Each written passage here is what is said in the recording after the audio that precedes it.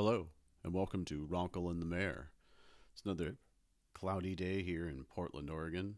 Probably not going to rain, but getting cold again, which without the rain means no snow here. But I think it's at least snowing up on Hood and over on Bachelor. I'm looking out the window right now, and there's two hummingbirds, believe it or not, eating food out of the hummingbird theater feeder. It's kind of a theater for me, actually.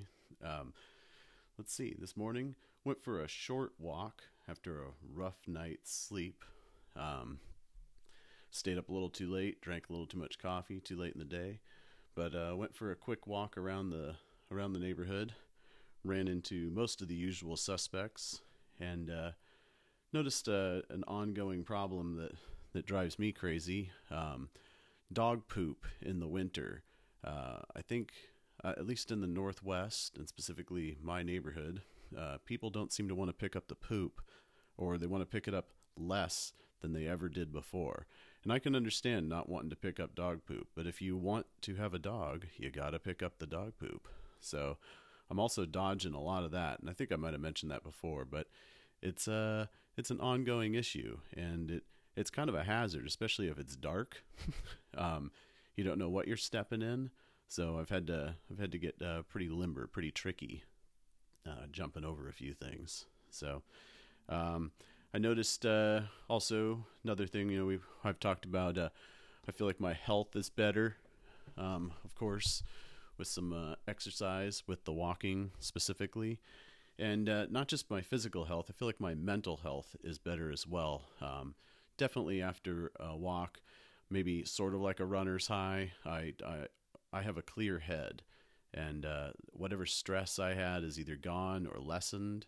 And with continuous walking, um, I've noticed a lot of clear-headed days. Better sleep at night, of course, because less worry. So it's just brought some pretty good balance. And the other day, the head was feeling good, and this morning I noticed, even on my quick walk, and I was tired. It was still nice. I got home and headed into whatever I was doing. Again, on my walk, I had an encounter with a guy. We'll use his name. His name is Tex. He's sort of a neighborhood legend. He was out in front. He has a little job down at the pub, cleaning up and helping them get set up. And so in the mornings, I see him, or I'll greet him with the paper. And he saw me this morning, and he yelled out my name. And so I walked over, and he gave me a big hug and told me if I saw any problems in the neighborhood to give him a call, and that I had his number. And I said, I sure do. So I'm not sure exactly what he meant, but it was well received. And he's a nice old guy. Don't run into him as often anymore, but I make a point of trying to hit his little route between his house and his work, so that maybe we can meet up briefly. He's fun to chat with.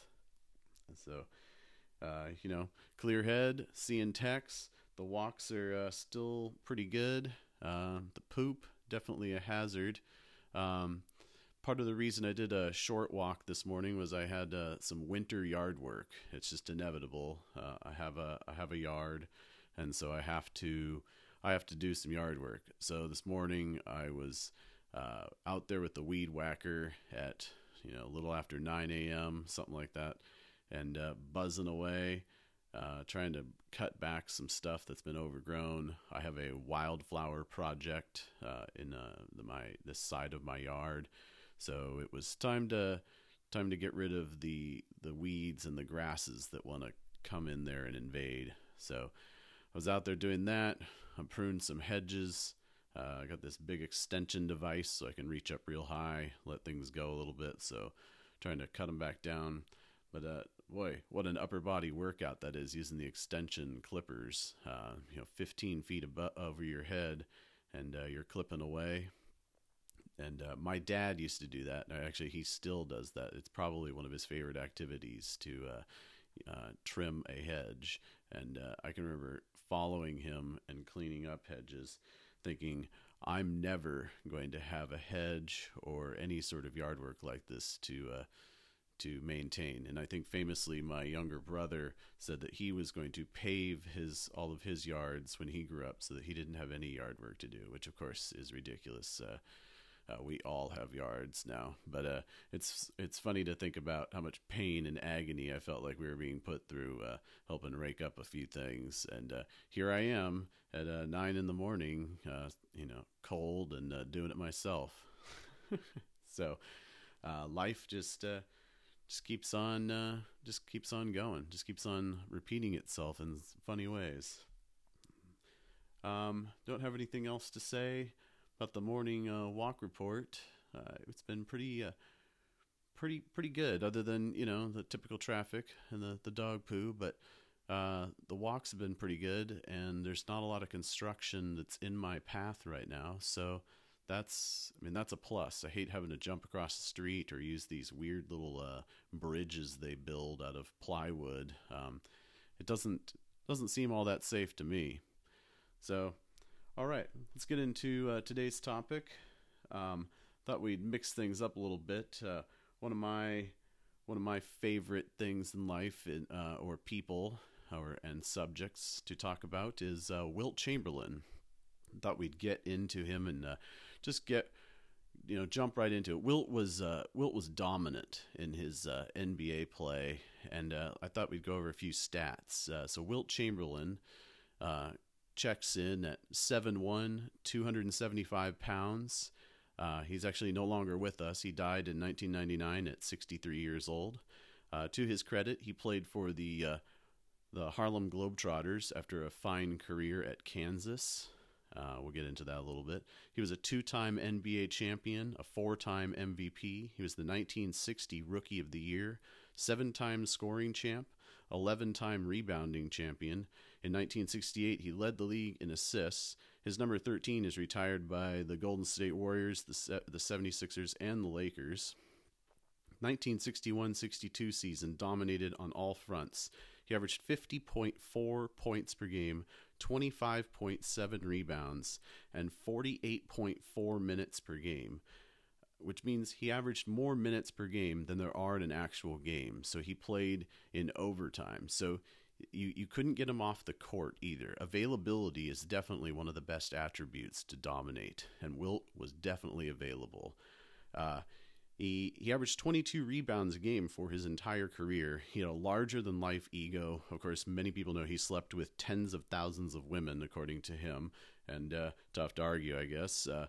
And he always seemed to be demanding respect for his greatness. He never seemed to think he got his due, and he did underachieve, I guess, if you're counting championships. Bill Russell got the best of him several times. But Wilt Chamberlain, not just his dominant 61-62 season, he dominated his entire career, but for about a 5-year period, he was averaging over 30 points and over 18 rebounds a game, and nobody could stop him.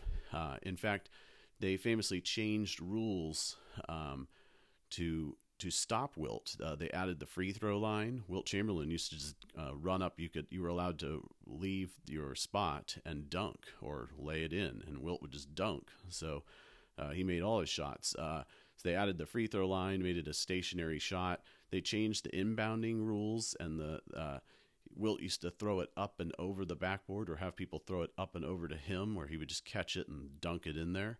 So they outlawed that. Now you can't throw it up and over. They offset the inbound so that you can't throw. The angle is harder. So Wilt Chamberlain affected a lot of aspects. And actually, at a famous dinner for the 50 greatest players of all time, an argument suddenly broke out at one of the tables, or voices got loud, and as everybody turned and looked, Wilt Chamberlain stood up and he pointed his finger at Michael Jordan and he said, "That's enough." He goes, "They changed the rules to stop me.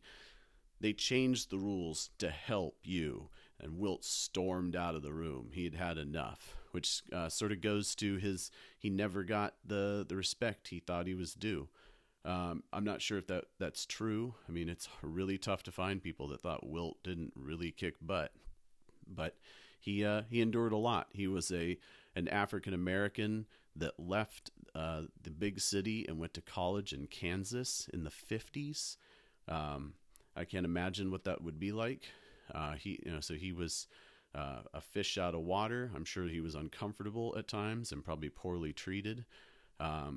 Being a black man in the 60s was probably extremely hard, if not harder than it is now. And Wilt was at the forefront of all of that. He was not afraid to lend his opinion. So that also probably hurt him in the long run. Not that his opinion wasn't correct, but you know how media are. They shy away from people that could become controversial. And Wilt Chamberlain was definitely a controversial guy. Love him or hate him. He also started the Pro Volleyball Tour. He ran marathons, and he competed heavily in that, and he did weightlifting. He famously built a sports car. He tried to best everyone at everything, and I encourage everyone to read his autobiography. It's very difficult. You have to put it down a few times because you got to go take a shower. Wilt's a little much. Wilt loves him some Wilt. So, you know, that's even for me, a big fan. It was a little much sometimes, little bit much. All right. Well, we're going to do something a little new here. We're going to turn away for a second and take a break and pay some bills. So here's our sponsor for the day. Raven Maps and Images. Raven Maps have been around for over 30 years. You've probably seen one of their maps if you lived in Oregon for a very long time, or if you just got here, or if you're a map lover. You might have seen one wherever you live. Raven Maps makes large, beautiful wall maps of every U.S. state and the United States, North America, and the world. Recently, we released a line of regional maps, including two that Portlanders might be interested in, the Pacific Northwest and the West Coast. Anyway, to get a look at everything Raven does down in Medford, Oregon, go to ravenmapsandimages.com. ravenmaps.com. Thanks a lot. All right. It's really great to have a sponsor. I got to keep the lights on around here. Someone has to pay for something, I guess. All right. Thought we might move along here. Wilt Chamberlain is great, but we need to get over onto conspiracy for the day. And one thing that I think I haven't explained, and some people know this, is where my relationship with conspiracy came from. And it started in probably as a little kid. When I went to the library in grade school, I would always read books about aliens or spacecraft, stories or old books that I could dig out of the, something out of the card catalog, go find it and read some quirky little books. But as I got older, I kind of continued doing that. And in the early 90s, X-Files came out, and so that was a big deal. And I was a big fan of popular science, and they would always do little stories on things like spacecraft or advanced spacecraft or advanced military craft. And so, as the story goes, in 1992, I came home from school, and I walked into my parents' house, and there was a man in a trench coat asleep on my couch, or my parents' couch. And he woke up and he looked at me and he said, "Oh, you must be Patrick." And I said, "Yeah, I am." And my brother walked in and he goes, "Oh, you're Nathan." That's my brother. And this guy's name was Stuart Brown, and he was a writer for Popular Science. And he was actually there to do an article on my parents' business. And he was taking a nap, and so we surprised him, and he was surprised to see us, I guess. And we sat down, and as the story goes, Stuart had recently done an article on the stealth fighter, and he let us know that his phones had been tapped, which, as a 13, 14-year-old, I thought was awesome. Someone was checking in on him to see what and who and where his sources might be, and that was pretty intriguing. And Stuart went on to explain that he had a project coming up, which yeah, he eventually did. He went to Nevada and he snuck into. I guess now you can't even get to where Stewart was, but he went to Area 51 to see what was going on, to look for UFOs, unidentified flying objects. And he went with a man named Bruce Campbell, I believe, or Glenn Campbell. I don't remember anymore. He was part of a group that tracked the aircraft coming in and out of there. Anyhow, Stewart went on later to learn that he had gone out there. He was there in the middle of the night, and he pulled out his night scope and looked across the valley. And looking back at him were two sets of eyes, also with night scopes, looking back at him. And those were the federal troops, or the government troops, the base security. And they knew they had to get out of there, so they were chased out of there. And later on, I saw Stewart talk about this on a few shows on the Discovery Channel. I think they ran some of his interviews on some of the History Channel shows. And Stewart was a complete skeptic. He wasn't thinking that ET was there, and most likely it's some sort of secret program or advanced aerial program, maybe drone technology. Who knows? It could be anything. So that's where my love came in. And later on, Stewart even wrote a book about that and sent me a copy. And I was always intrigued with it. And so during that period of time, a friend of mine, we had a project we had to do in high school. And so a friend of mine who was like-minded, he was into the subject, he headed off to Area 51 himself. And so he drove there with a friend, another friend, and went to check it out. And it didn't really run into any trouble, but went to the little Ailey Inn. It's that little restaurant. You can go get there and get burger, fries sort of deal. And it's on the edge of the base, and that's where the famous mailbox is, which people associate with Area 51, but it's actually just some rancher's mailbox, and he's always having to replace it because everybody's messing with it. So, yeah, that's where all of the love for conspiracy came from. It's just one of those fun things, and I didn't, it's also turns out, as we discussed, it's a little freaky. Some people take it a little too seriously. Not sure how that happens, or why it happens, but we'll get to the bottom of it on a future episode. Let's see. One thing, since we're not really going to talk about too much else with conspiracy today, or nothing new, is I thought I'd share a few things that I like. And one thing that I've been liking a lot lately is Pluto TV. It's an app, and I love free TV apps. And so this is set up like your old style, 80s cable, and it's got this nice scroll of channels.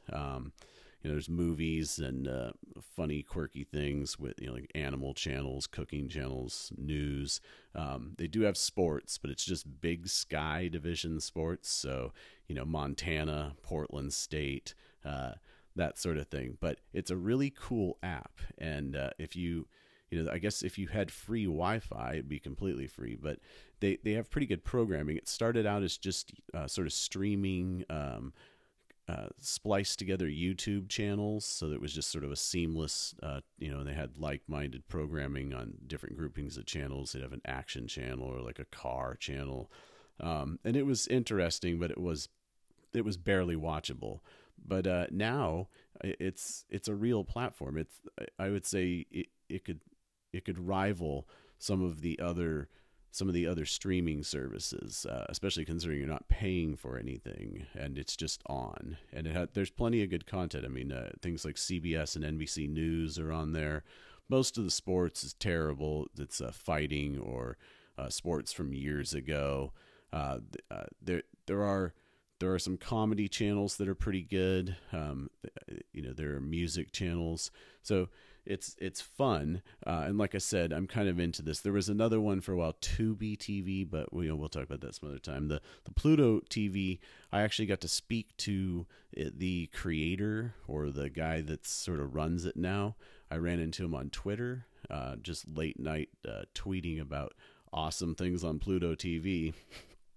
I was actually trying to win a T-shirt, I think, and the guy chimed in, and I checked him out, and he was the head of Pluto, and so it's just this dude down in Southern California, or it was at the time, and pretty cool stuff. So hopefully in the future they'll get some better sports. I was hoping for something like minor league baseball or minor league hockey, anything live. I kind of like to check out. So that's just something I like. Thought I'd share it with everybody out there.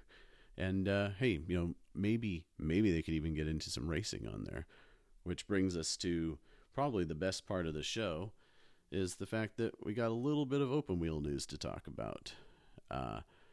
Coming up, of course, is the Daytona, the 24-hour Daytona, and that starts on Saturday at 2 p.m. and it's going to be pretty exciting this year. Plenty of entries, 56 entries. Looks like the weather's going to be good, and even if it isn't, racing at night in the rain is even better, especially on a boring track like Daytona. But I'll take whatever I can get. I'm glad endurance racing is back. It's been a long winter, so good for that. Also, in open wheel news, IndyCar has another little announcement. There was a multi-year deal between Sebastian Bourdais, who is a driver, with Dale Coyne and Vassar Sullivan. They have a technical alliance where they're basically, what that means is they're all sharing the bill, and they're paying a few more engineers to come on board because they have a short window here before Bourdais ages out. And they think they got a shot at either a high finish or, an outside shot at a championship, which they don't. But it would be awesome if they did. Sebastian Bourdais is a pretty good driver, and I like watching him. I like watching him wheel around. He's one of the best at passing, and he takes some pretty big chances. He's also been around for a long time, so I like that. I like the guys that have survived through the different eras. One thing that I did notice is I had a comment from a listener who wanted to know possibly if I could describe the difference between Formula One and IndyCar, and we will do that. I haven't really gotten into Formula One yet. I'm still a little sore about Kimi Räikkönen losing his Ferrari seat, although he did move to Sauber. I'm not totally okay with that, but to give you just a brief little, comment on it. IndyCar, a top IndyCar will cost you $6 to $10 million per car to run. So the Penske's, the Ganassis, the big teams, the Andretti's, they're paying between $6 and $8 million, maybe up to 10. And they machine as many of their own parts as they're allowed to. They those teams have their own wind tunnels and or access to wind tunnels whenever they want. The smaller teams don't. They either have to pay for it or they have to sort of skimp and maybe not use off-season wind tunnel to check the aero. So it's a big deal. These moves by these teams can alter their season. They can, they can make or break your bank. So in Formula One, everything is homegrown. You machine your own parts or you buy parts from a team. So Ferrari, for instance, makes Ferrari engines, and then they also sell engines to Haas, which is an American team, and a few other teams. And the cost difference is where it gets you. Ferrari spends $600 million a year for their two cars, and so they pay more for their two cars than the entire IndyCar series does for over like a 3-year period for everything. And I actually heard a rumor recently that Mercedes spent more on their hospitality tents for their celebrities at all the races than the entire IndyCar paddock costs to run. So Formula One, it's just a whole different animal. And like I said, we'll get into that at another time. I'd love to talk Formula One, and we'll get into some of my favorite race car drivers there. Got to stay up late at night to watch that stuff. They race all over the planet. They aren't a North American series. All right, well, want to thank everybody for listening. It was a pretty good show. My cat Hana has got one eye on me. She's laying there asleep. Well, maybe asleep, just watching me. Hope everybody out there is enjoying the show. Go ahead and write in or throw me your comments. Want to thank everyone for listening. And Lob City, never had anything on Peyton DeKemp. Rain Man forever. Be safe, everybody. Have a great day.